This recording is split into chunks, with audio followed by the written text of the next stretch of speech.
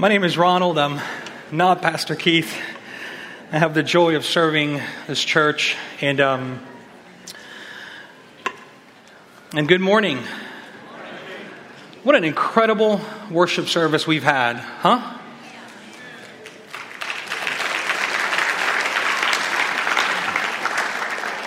The songs we sang celebrated the work of Christ in all our lives. The baptisms we experienced celebrated the work of Christ in our brothers and sisters' lives. So grateful for some of the testimonies. So grateful for you parents that have been leading your children faithfully, and we saw the fruit of your leadership. Frank, grateful for you, brother. It's almost every, where are you? There you are. Almost every time there's a baptism, your name comes up. Brother, thank you for being faithful to responding to God, to giving us an example of what faithfulness looks like. The glory is the Lord's, we understand that, but thank you, brother. Thank you for your faithfulness. Well, if you're just joining us today, we've been in a series called Summer Bible Jam. If this is your first time with us, maybe you've had vacation, we're out of town a couple Sundays ago. We are continuing the series, our yearly teaching series called Summer Bible Jam. And this is an annual quest that we do.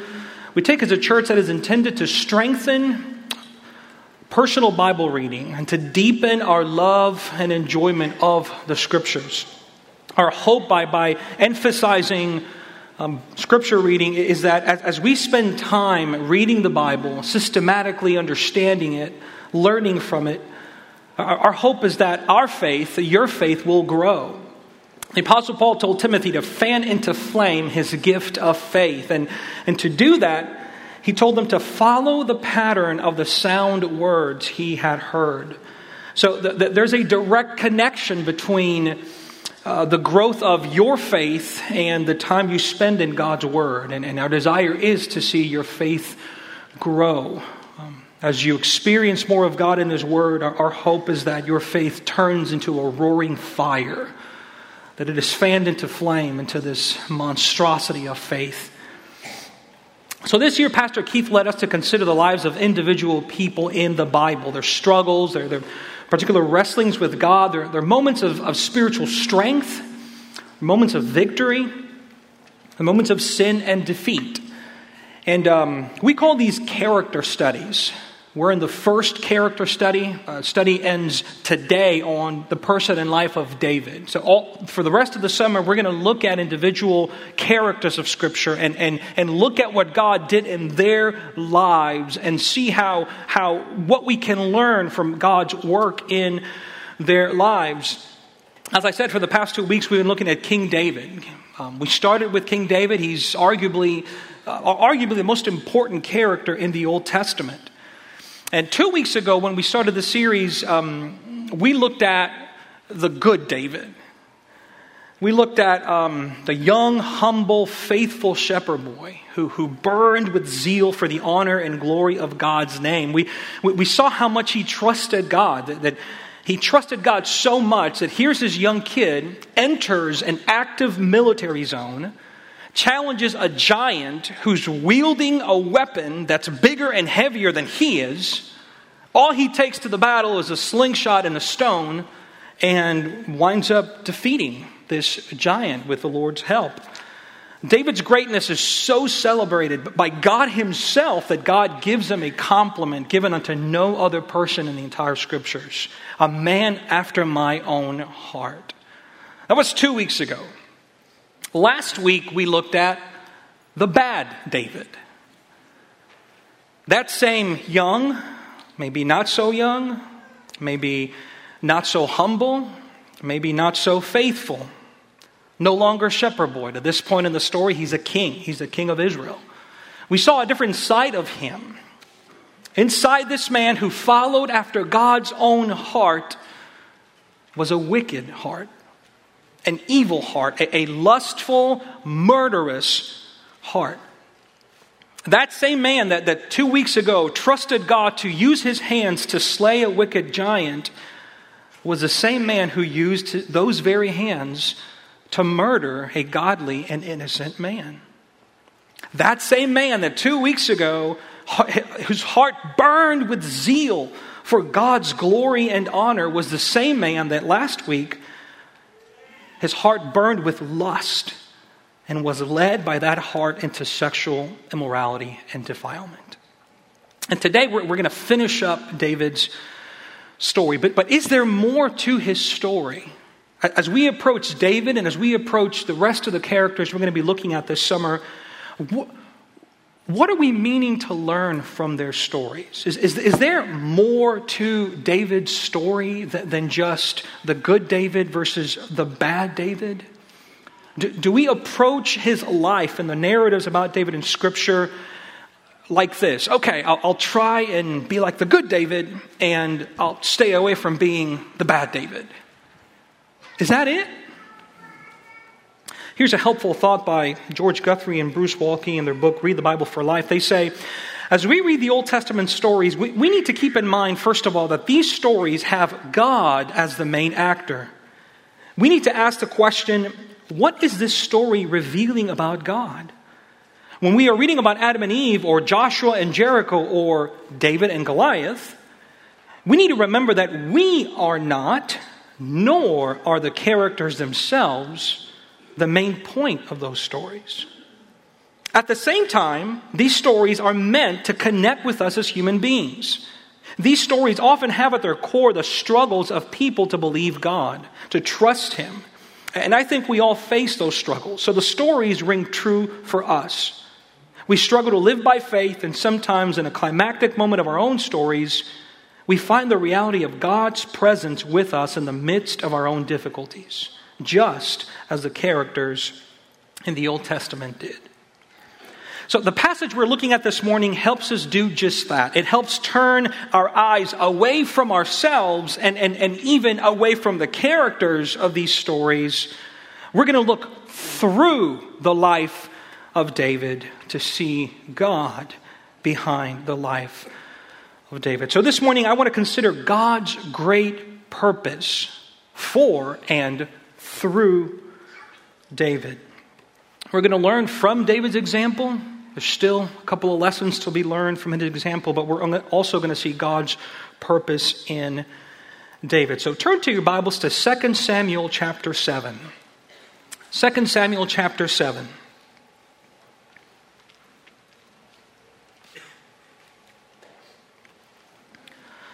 Let me read the first verses of this passage, and then we will pray.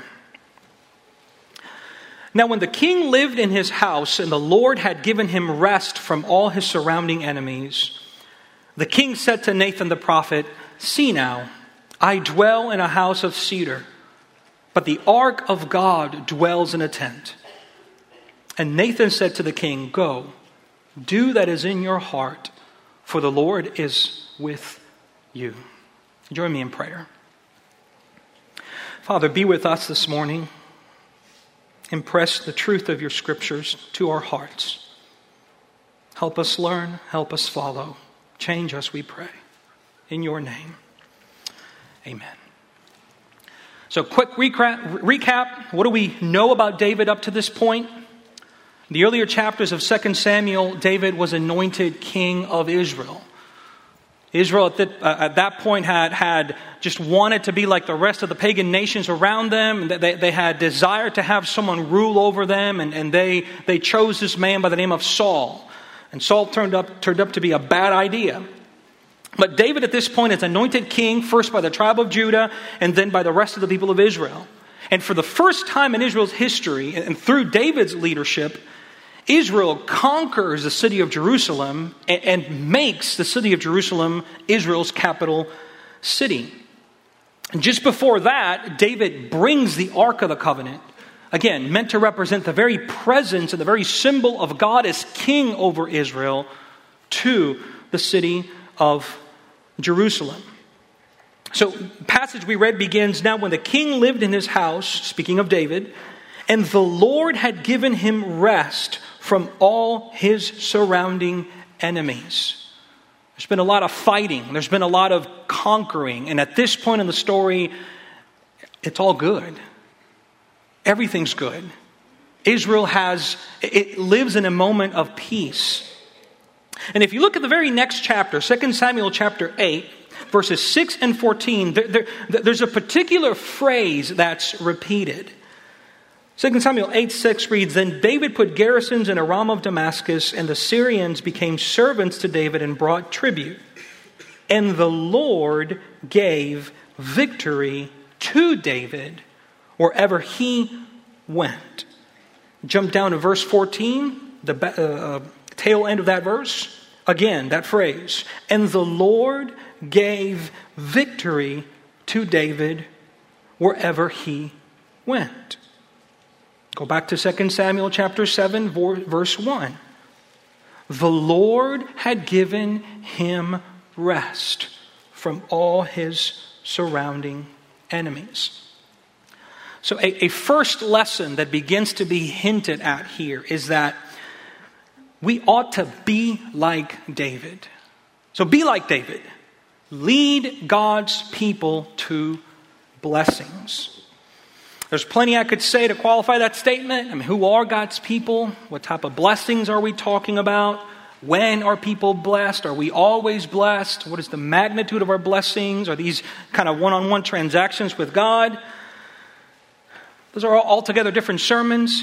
It's one of the frustrating things about preaching, that you can't say everything about everything.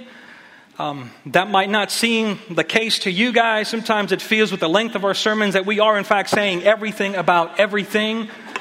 But at this point, be like David. Be like him. Lead God's people to blessings. David was a blessed man. Everything David did, everything he touched turned to gold. Everyone he fought, he beat. Everyone around him that hated his guts and wanted him dead wound up surrendering to him or becoming his servant.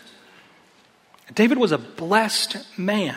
But he wasn't just a blessed man. David was a man that blessed others. He led faithfully and exercised authority rightly and righteously. And in the process, he blessed others because he was a good king. 2 Samuel 8, verse 15 says it this way, "So David reigned over all Israel, and David administered justice and equity to all his people." David recognizes this. And at the very end of his life, before he dies, he writes a song. And here are some of the words of that song. This is the very end of his life, 2 Samuel 23, verses 2 through 4. "The Spirit of the Lord speaks by me. His word is on my tongue.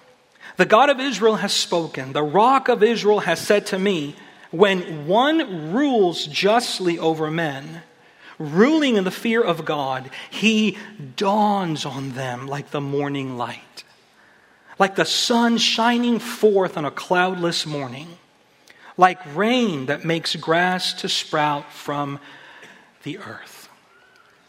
What a beautiful image this is. When one rules justly over men, ruling in the fear of God, he dawns on them like the morning light. Can you imagine if we had governors, mayors, Supreme Court justices, senators, presidents that ruled us in the fear of God? Now, I know 4th of July is right around the corner. We're Americans. No one rules over us. We elect those people. They work for us. I mean, I get it. But you know what I mean. Can you imagine if people in places of authority, can you imagine if they used that authority in the fear of the Lord? Can you imagine what people in authority would look like? What the people under the people in authority would look like if those in authority looked like David? Now, do you realize that is how God is blessing his people? David's just and righteous authority is the means through which God is blessing the people of Israel. He dawns on them like the morning light. He's guiding them into light and not darkness. He's influencing them to walk in the ways of the Lord and not away from the ways of the Lord. There's something unique about the light of the morning. We are drawn to it. It seems clear. It seems more refreshing than the light during the rest of the day. There's something about the sunrise. There's something about that evokes life in us when the light of the morning pierces the darkness of the night. It brings vitality. It brings awakeness. It brings energy and life. And this is how David is described as how he is blessing the people through his leadership. Now, who is doing this blessing? Is God blessing the people of Israel? Or is David blessing the people of Israel? The answer is yes. Ultimately, God is the one leading David. But the instrument he is using is David. And have you considered the powerful witness that you can have in wielding authority well? If you're a parent, do you understand the opportunity you have to show your children what God is like by the way you use authority over them? Husbands, employers, teachers, elders of this church, coaches, business owners, managers. When you exercise authority over people in the fear of the Lord, do you realize the opportunity you have to display a right witness of God when you lead them in that way? You bless people. You bless them doubly. One, by leading them well, they're going to flourish, their gifts are going to be enhanced. But they're also blessed by you leading them to God through your example. And that's what David did. As he led Israel well, he led Israel to worship. Not himself, but the God that was using him. The God behind the blessing. The blessings God was giving Israel through David were the breadcrumbs leading to the feast of riches that was God himself. So early on in this passage, this is the first hint of a lesson. Be like David. Use David as an example in leadership and authority. Bless people with your leadership. Look at verse 2.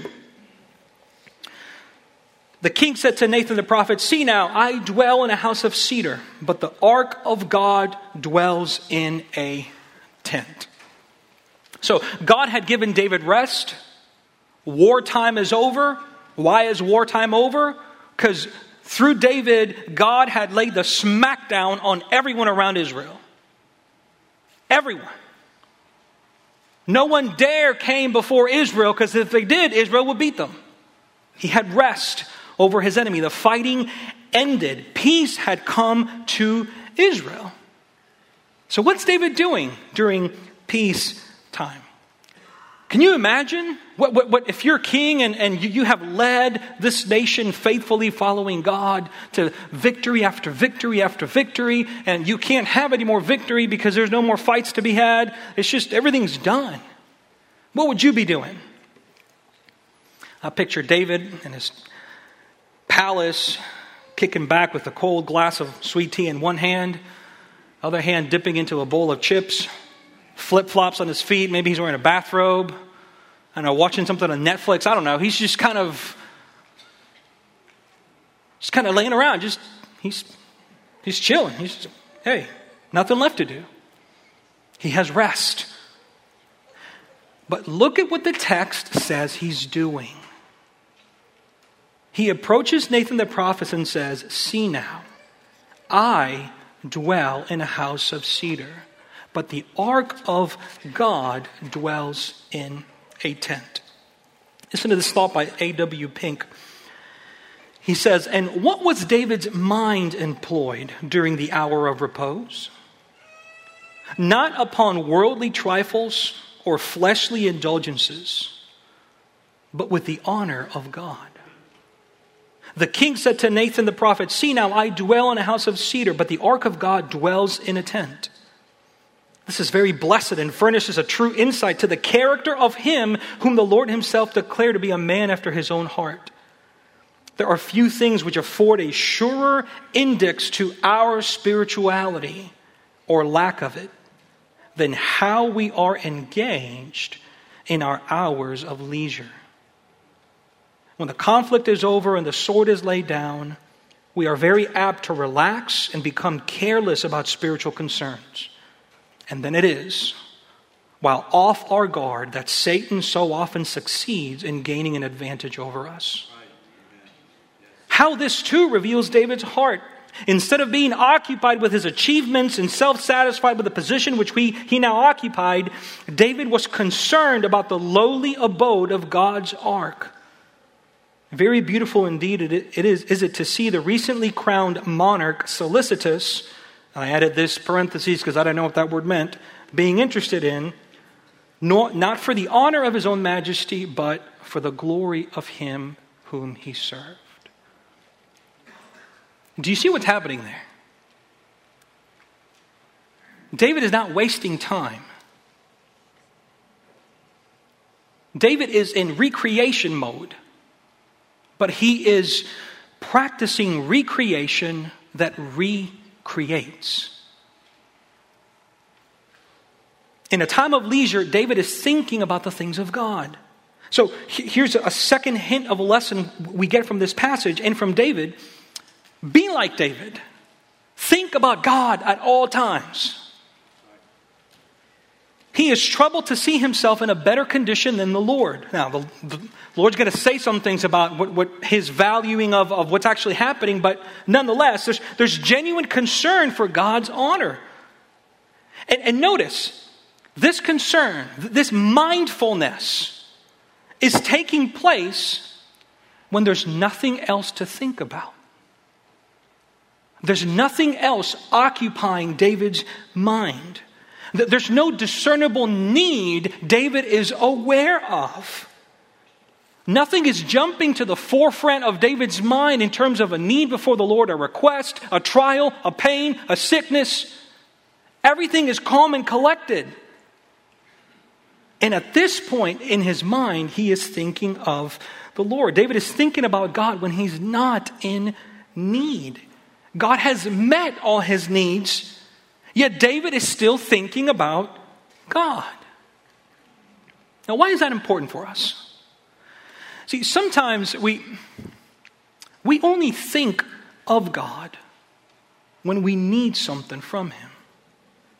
When our world is caving in, when diagnosis of a sickness shows up, when we lose our jobs, when someone we love hurts us, betrays us, when we experience the pain and brokenness of this world, we come to God. Now, Scripture teaches that we can and we should come to God in those conditions. This is the same man we're talking about. Psalm 63, David writes this song and expresses that idea. He says, "O God, you are my God. Earnestly I seek you. My soul thirsts for you. My flesh faints for you as in a dry and weary land where there is no water.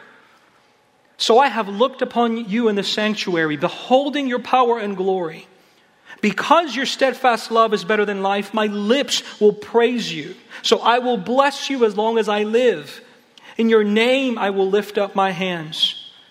He says, "My soul will be satisfied as with fat and rich food, and my mouth will praise you with joyful lips." He's not experiencing those realities when he's writing this song. "When I remember you upon my bed and meditate on you in the watches of the night, for you have been my help, and in the shadow of your wings I will sing for joy." This is a beautiful psalm. This is a psalm that every person in this room should know deeply. Memorize this psalm. Pray through this psalm. Meditate on this psalm night and day. But don't just come to this psalm when you're in need. Now, notice the heading of the psalm. Some of the psalms have these helpful headings that the writer of these psalms give us insight into what's happening. Not all of them, but they kind of give us a quick phrase of when so-and-so happened, this psalm was written then. The heading of the psalm reads, a psalm of David when he was in the wilderness of Judah. David writes this psalm during one of the most excruciating experiences of his life. And we need psalms like that one. And that's the beauty of a psalm like this one, that God blesses us by giving us words to say when we can't find words to pray. That's why we come to psalms like Psalm 63. But God never meant to have us come to Him or to think about Him only when we are in need. As a matter of fact, the psalm I just read to you says that. David himself testifies to that in verse 4. He says, so I will bless you as long as I live. In your name I will lift up my hands. So, another example we can observe in David. Something else we can look to David and follow. Be like David. Think about God at all times. Now, at this point in the sermon, we're going to take a sharp 90-degree turn. We're going to quickly shift from David's examples to something else.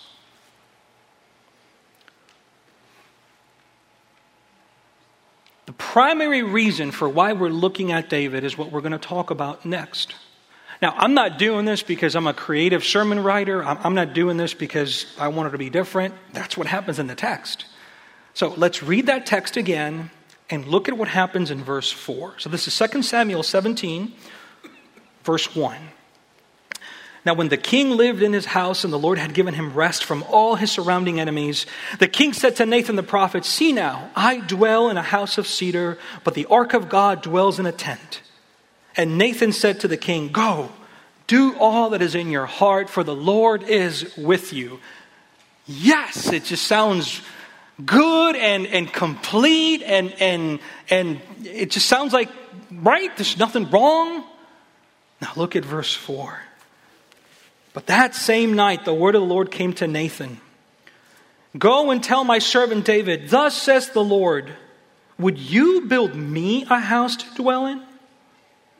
I have not lived in a house since the day I brought up the people of Israel from Egypt to this day, but I have been moving about in a tent for my dwelling. In all places where I have moved with all the people of Israel, did I speak a word with any of the judges of Israel, whom I commanded to shepherd my people Israel, saying, why have you not built me a house of cedar? Now, therefore, thus you shall say to my servant David, thus says the Lord of hosts, I took you from the pasture, from following the sheep, that you should be prince over my people Israel. And I have been with you wherever you went and have cut off all your enemies from before you. And I will make you a great name, like the name of the great ones of the earth. And I will appoint a place for my people Israel, and will plant them, so that they may dwell in their own place and be disturbed no more. And violent men shall afflict them no more as formerly. From the time that I appointed judges over my people Israel, and I will give you rest from all your enemies. Moreover, the Lord declares to you that the Lord will make you a house. When your days are fulfilled and you lie down with your fathers, I will raise up your offspring after you, who shall come from your body, and I will establish his kingdom. He shall build a house for my name, and I will establish the throne of his kingdom forever. I will be to him a father, and he shall be to me a son. When he commits iniquity, I will discipline him with the rod of men, with the stripes of the Son of Men. But my steadfast love will not depart from him, as I took it from Saul, whom I put before you. And your house and your kingdom shall be made sure forever before me. Your throne shall be established forever. It sounds like God's getting ready to do something, doesn't it? It sounds like David's story is more There's more to it. There's more behind David's story than David. God's getting ready to do something. Underline the number of times God says, I will, I will, I will, I will. He's declaring purposes for what's to come. This is an incredibly important passage in the Old Testament that helps develop God's storyline of redemption from the fall of Adam and Eve to the life, death, burial, resurrection of Jesus Christ to the return of Christ to the end of ages. God here is establishing a covenant with David. Covenant is just an agreement. It's a binding agreement. Think of a contract, a legal contract. That's basically between two parties. That's basically what a covenant is. And in this passage, God is establishing a covenant with David. Notice that God is the one initiating this covenant. And notice that God is not really asking for collateral. He's not really asking for assurances. God is saying, I will do this. I will do that. I will do this. The Lord is on the verge of unleashing something.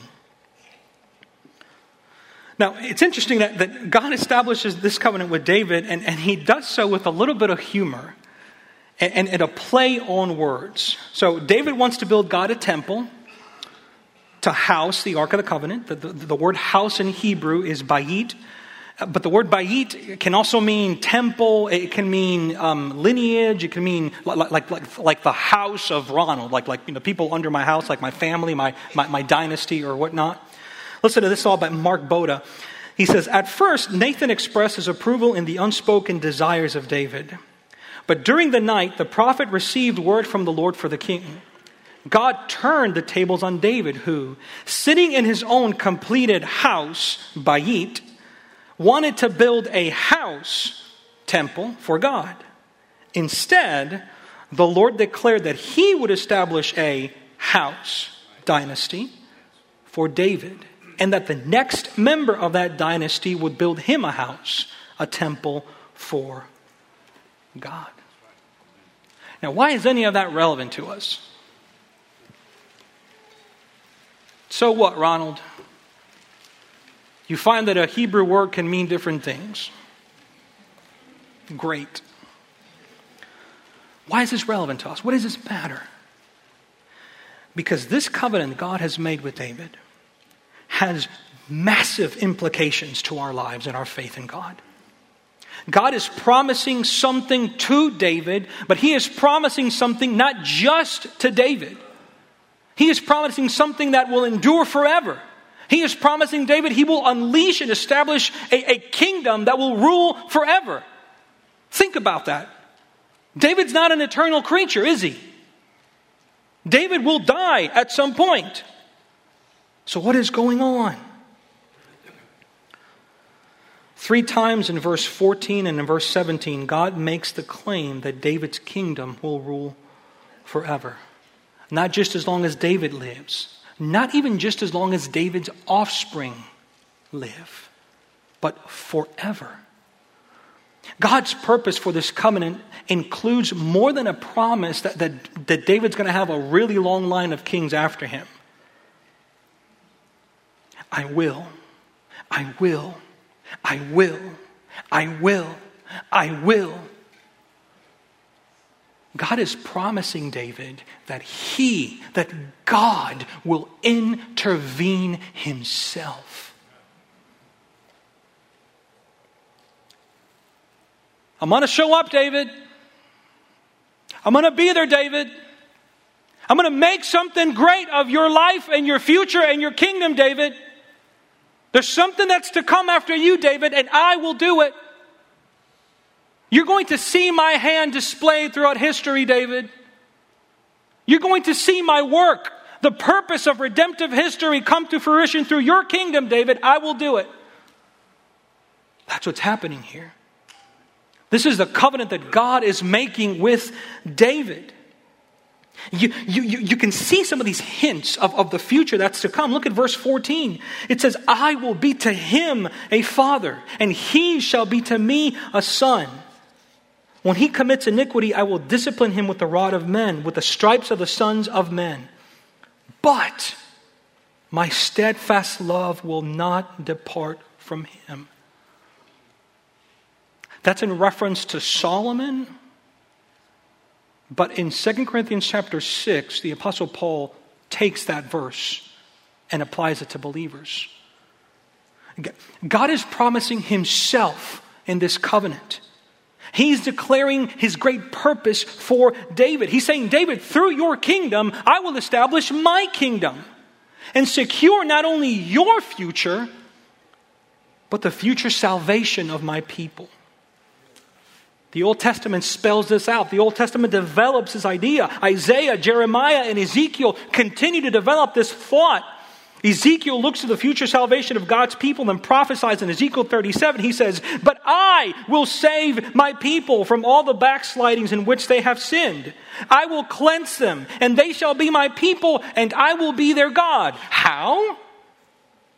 My servant David shall be king over them. Wait a minute.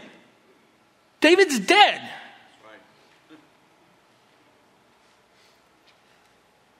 And they shall have one shepherd.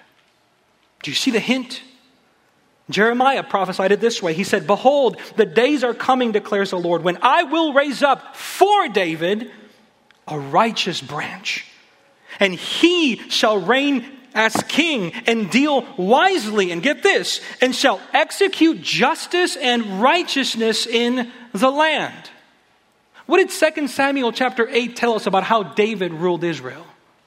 He exercised justice, right? He exercised righteousness. Somebody is being promised that will do that, not just to Israel, but to all of God's people. And in his days, Judah will be saved and Israel will dwell securely. And this is the name by which he shall be called. The Lord is our righteousness. But it is the prophet Isaiah who sees the glory of the one to come more clearly than anyone, identifies him, gives him a name that should ring really familiar to you. Isaiah chapter 9, verses 6 through 7. For to us a child is born. To us a son is given, and the government shall be upon his shoulders, and his name shall be called Wonderful Counselor, Mighty God, Everlasting Father, Prince of Peace. Of the increase of his government and of peace there will be no end. On the throne of David, and over his kingdom, to establish it and to uphold it with justice and with righteousness from this time forth and forevermore. So I ask again, why is this relevant to us? Let me read two more passages, this time in the New Testament. This is Luke chapter 1. We're having Christmas in the summer. In the 6th month, the angel Gabriel was sent from God to a city of Galilee named Nazareth, to a virgin betrothed to a man whose name was Joseph, of the house, there's that word, of David. And the virgin's name was Mary. And he came to her and said, greetings, O favored one, the Lord is with you. But she was greatly troubled at the saying and tried to discern what sort of greeting this might be. In other words, she's scared out of her mind. That's what that translates to. And the angel said to her, do not be afraid. That's how I know she was scared, because the angel tells her, don't be afraid. You have found favor with God, and behold, you will conceive in your womb and bear a son, and you shall call his name Jesus. He will be great, and he will be called the Son of the Most High. And the Lord God will give to him the throne of his father David. And he will reign over the house of Jacob forever. And of his kingdom there will be no end. Matthew adds one more detail. Matthew chapter 1, verses 20 through 21. But as Joseph considered these things, behold, an angel of the Lord appeared to him in a dream, saying, Joseph, son of David, do not fear to take Mary as your wife, for that which is conceived in her is from the Holy Spirit. Now listen to this. She will bear a son, and you shall call his name Jesus, for he will save his people from their sins. This is relevant to us for at least one primary reason. The life of David is not a series of stories that help us experience better lives by looking to David as an example of how we are to live our lives. There's a place for that. There's a lot in David that we can learn. But that's not the most relevant thing about David. The life of David is a series of stories that point us to one who can give us not better lives, eternal life. That person is Christ. God's great purpose is that we would come to know Him as our Lord and King. But we, like David, have sinned against Him. This is why God took on flesh and became a man, lived a perfect life, and died as a substitute sacrifice for the sins of those who would turn from their sins and trust in Him. And this is what He's calling us to do today, to repent and to trust the Son of David, to trust Jesus, the one who would sit on David's throne and rule in justice and equity forever, to receive the blessing of His authority over our lives. God's great purpose in David's life is a covenant, a promise. God is giving someone a promise of forgiveness and love for those who would come under the reign of God and His kingdom. Eric, you can come up here. As you are. That was my cue to cut it, by the way. So, let's wrap this up. What do we take away from 3 sermons on the life of David? How do we summarize 3 sermons on David's life? And looking forward to some of the next characters we're going to study, what do we learn from them? This is not in your notes, so you might want to write these down. 4 things. First one is learn from David's strengths. Learn from David's strengths. There's much to learn about David's leadership skills, his faith, his humility, his earnestness to seek the Lord. We would do well to follow David's example in many categories of life. I'll give you one, a really big important one. When David had victory, he went to the Lord. When David had defeat, he went to the Lord. When David lived a life of purity and holiness, he went to the Lord. When David sinned, he went to the Lord. When he was provided for, he went to the Lord. When he was in need, he went to the Lord. David's default impulse in life was to go to the Lord. Friend, there is huge blessings in that. Christian, there is no time, there is no place, there is no moment in your life where if you are under Christ that you cannot go to the Lord. The Lord welcomes you to His presence at all times. So that's one of the lessons we can generally learn about David. Lesson number 2. So, learn from his strengths. Lesson number 2, learn from David's weaknesses. Possibly the biggest lesson you learn from David is this. The man after God's own heart has a wicked heart inside of him.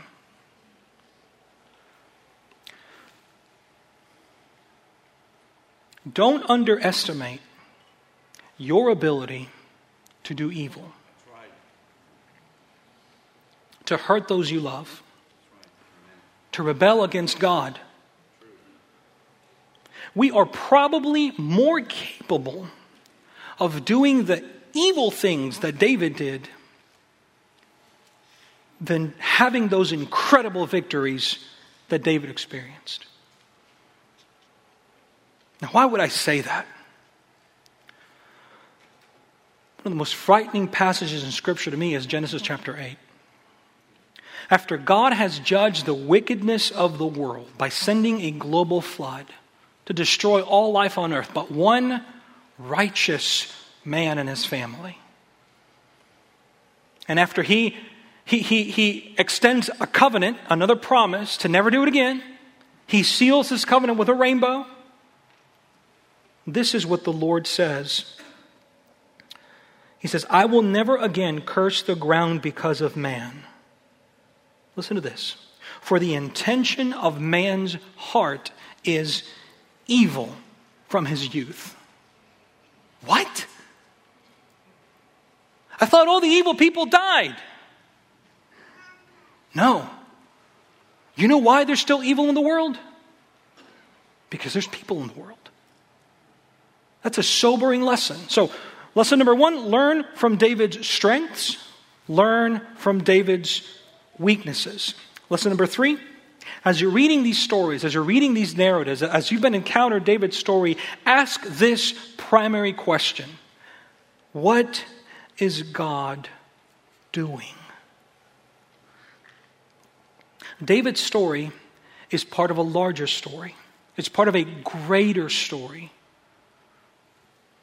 God is weaving his plan of redemption and using the lives of people like David, and specifically David, as pages in the book he's writing. So ask yourself the question, what is God doing? What is God communicating about himself as you read these stories? And finally, last thing, ask, what has God done? Learn from David's strengths. Learn from David's weaknesses. Ask, what is God doing? But ask, what has God done? Did you notice when 2 Samuel 7 takes place? Pastor Keith preached last week.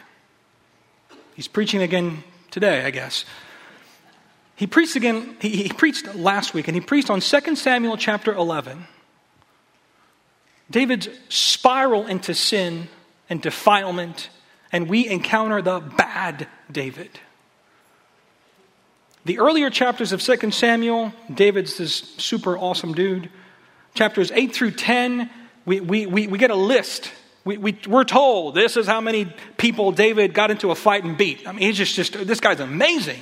It's like, that's the guy you want on your team. I want David on my team. And then chapter 11 comes in. The axe falls. Boom. This guy is wicked. When does Samuel chapter 7 take place? When does God speak his covenant with David? He does so before David does all his sinning. And here's a question I have for you guys. Did God remove his covenant from David? Did God say, no, David, deal's off, dude. I'm sorry, David. You screwed up. I'm sorry, man. I had something for you. There's this contract here. Look at it. Look at this contract, David. Look. You messed up, man. Sorry, I'm going to rip it up. Did God do that? No. In spite of David's faithlessness, God showed his faithfulness. God does not go back on his covenant. This is what God has done. God is faithful when we are faithless. So we learn from this that when God makes a promise, God keeps his promises. And there is one promise he makes in this passage. He says, my steadfast love will not depart. I'm going to read to you the end of the story. And we'll be done with this. This is not the end of the story of David. This is the end of the story. Like the end of it all. This is not a couple years after the life of David. This is the end of time itself. And I want you to listen to how God fulfills his promise to his people. I want you to listen how God keeps his steadfast love and makes sure it does not depart. This is Revelation chapter 21. The apostle says, "Then I saw a new heaven and a new earth, for the first heaven and the first earth had passed away, and the sea was no more. And I saw the holy city, New Jerusalem, coming down out of heaven from God, prepared as a bride adorned for her husband. And I heard a loud voice from the throne saying, 'Behold, the dwelling place of God is with man.'" David, you can't build me a house because I'm making one myself. He will dwell with them, and they will be His people, and God Himself will be with them as their God. He will wipe away every tear from their eyes, and death shall be no more. Neither shall there be mourning nor crying, for the former things have passed away. And He who was seated on the throne, that King, the one sitting on David's throne, said, "Behold, I am making all things new." Also He said, "Write these down, for these words are trustworthy and true." He said to me, "It is done. I am the Alpha and the Omega, the beginning and the end. To the thirsty, I will give from the spring of water of life without payment. The one who conquers will have this heritage, and I will be his God, and he will be my son." That is the eternal purpose of God through David. He is preparing the line for one who would come and by his work make us the very sons and daughters of the King. Would you pray with me?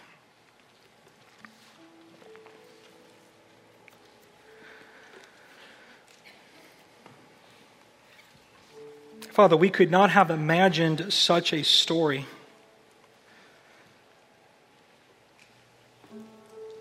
Where you would show your power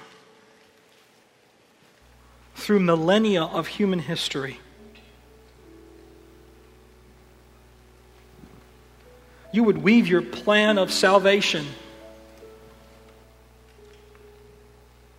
through the lives of many who have come before.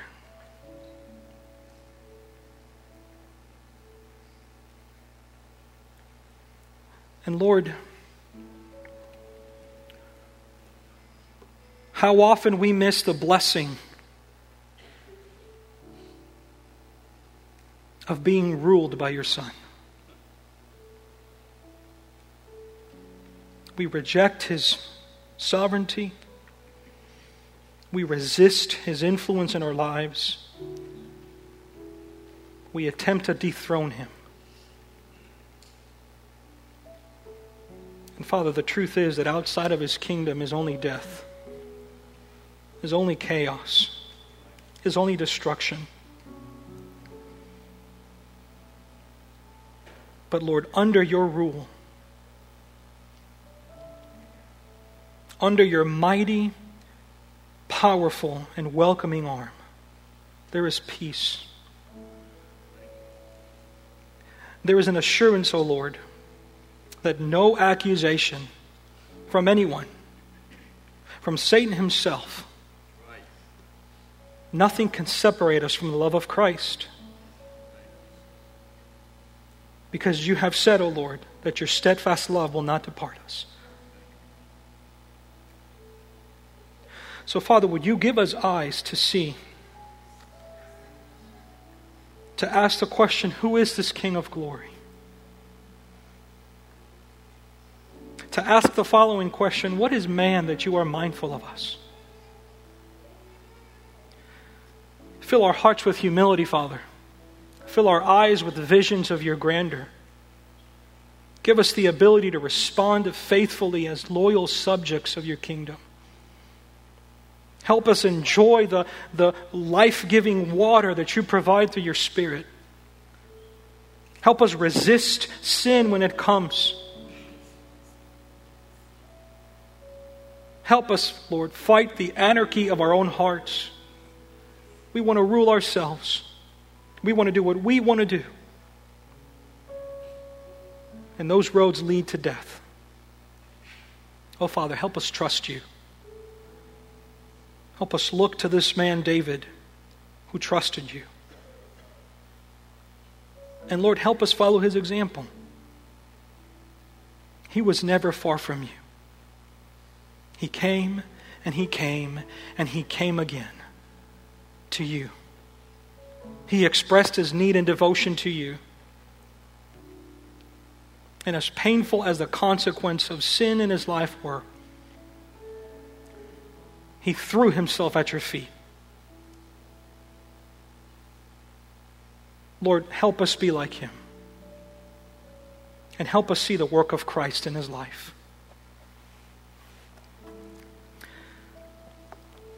We're going to sing a song,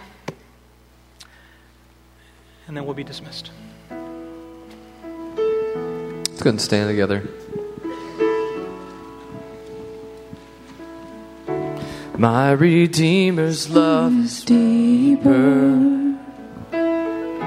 than the depths of sin and hell.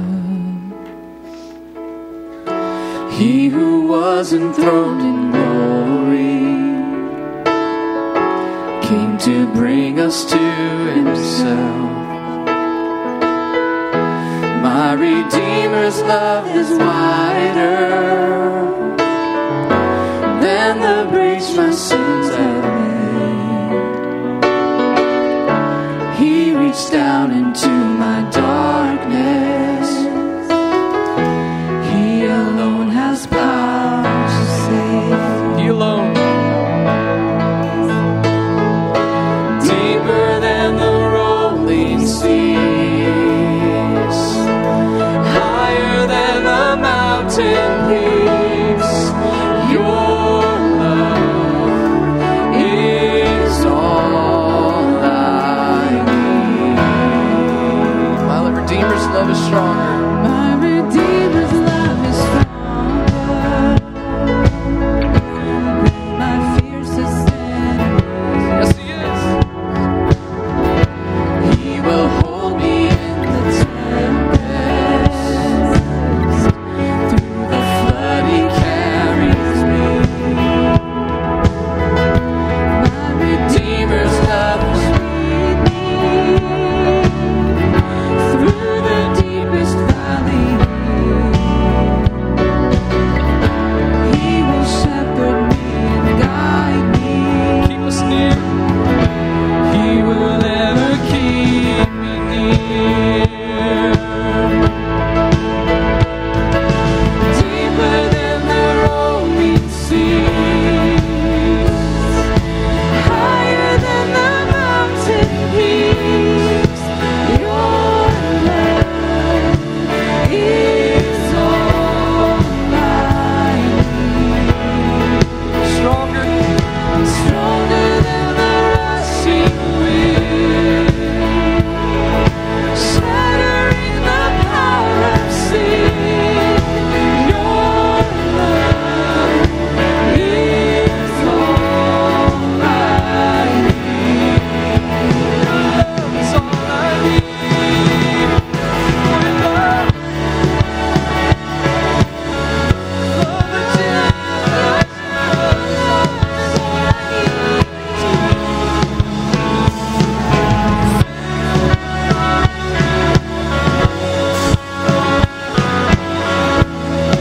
My Redeemer's love grows sweeter. My Redeemer's love grows sweeter as eternity draws near. Let this be the truth. I'll enjoy his love forever at his throne for endless years. My Redeemer's love will fill me on the day I see his face. I will love him back forever and forever sing his praise.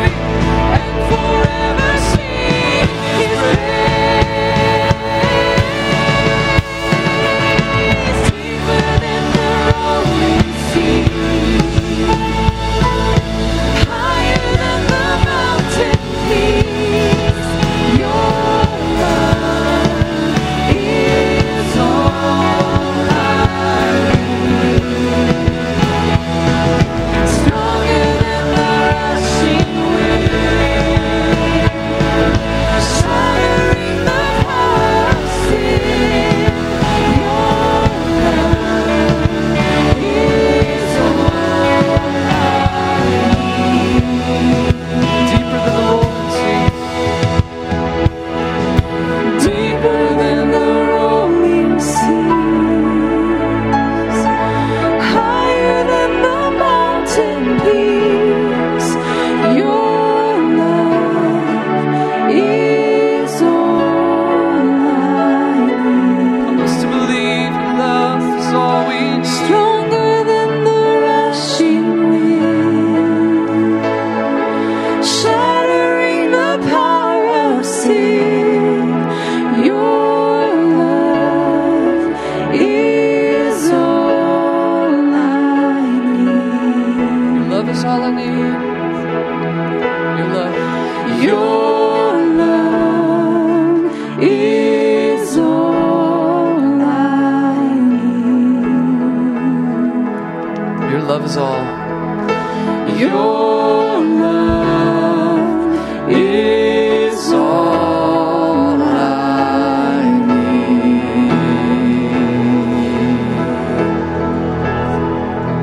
Yes, it is, O Lord.